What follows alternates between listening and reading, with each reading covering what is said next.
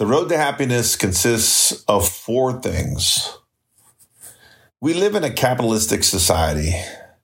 Economics drives practically everything. We work hard, we make more money to provide for our families and to do the things that we want in life. But what actually makes us happy? Some of us spend our lives looking for the answer to that question and never find it. Some look for it in church. Others pay life coaches. And some think that the more money they make, the happier they'll be. I don't think there's a simple answer to this, but everyone is a little bit different. But for most people, happiness comes down to four things.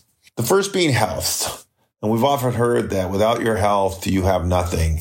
And we hear that often because it's true. However, health is something most of us take for granted. We only really appreciate it when we lose it or when someone close to us loses it. I've often wondered why so many people strive to be in the top 1% of their profession, but those same people don't try to be amongst the best when it comes to their health. I've been guilty about this myself, but I think about health a lot more as I get older. The second being relationships. There's a famous study from Harvard that tracked a group of people for decades to determine the key to happiness. And the study said, healthy relationships with your spouse, family, and friends are by far the most important key to happiness. Marry the right person and you're halfway there. Having healthy relationships with your parents and your kids, it's not always easy, but people who have good relationships with those around us are happier than people that don't. There's no question about it. The Harvard study also placed quality over quantity. A few close friends who you enjoy and who sincerely care about you is much better than having a lot of people around you who only have superficial relationships with you. And the more you give unconditionally, the more you get back in return.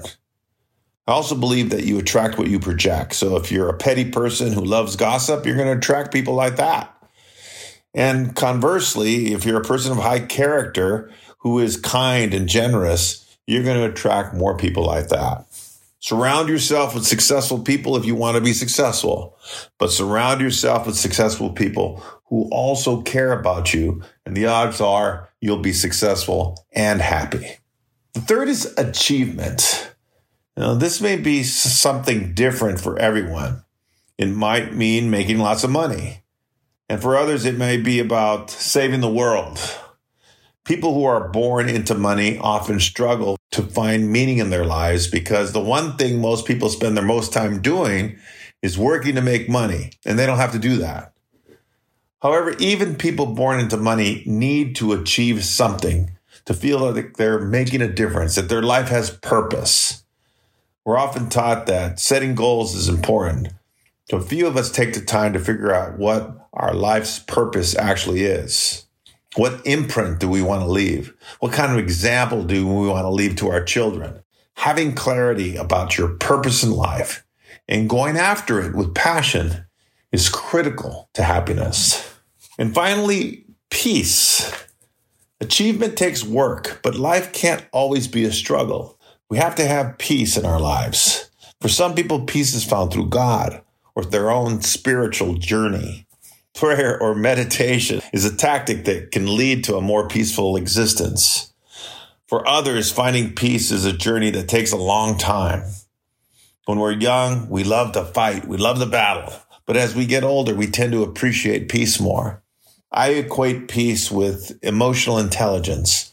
Emotionally intelligent people will usually pass up money and will often walk away from a fight for the sake of peace. What's important is that we understand the connection between peace and happiness, and we make choices that lead us to a more peaceful existence. Thank you for listening to my blog, and here's a few extra thoughts. I think the blog is pretty self-explanatory. I've been thinking about it a lot lately.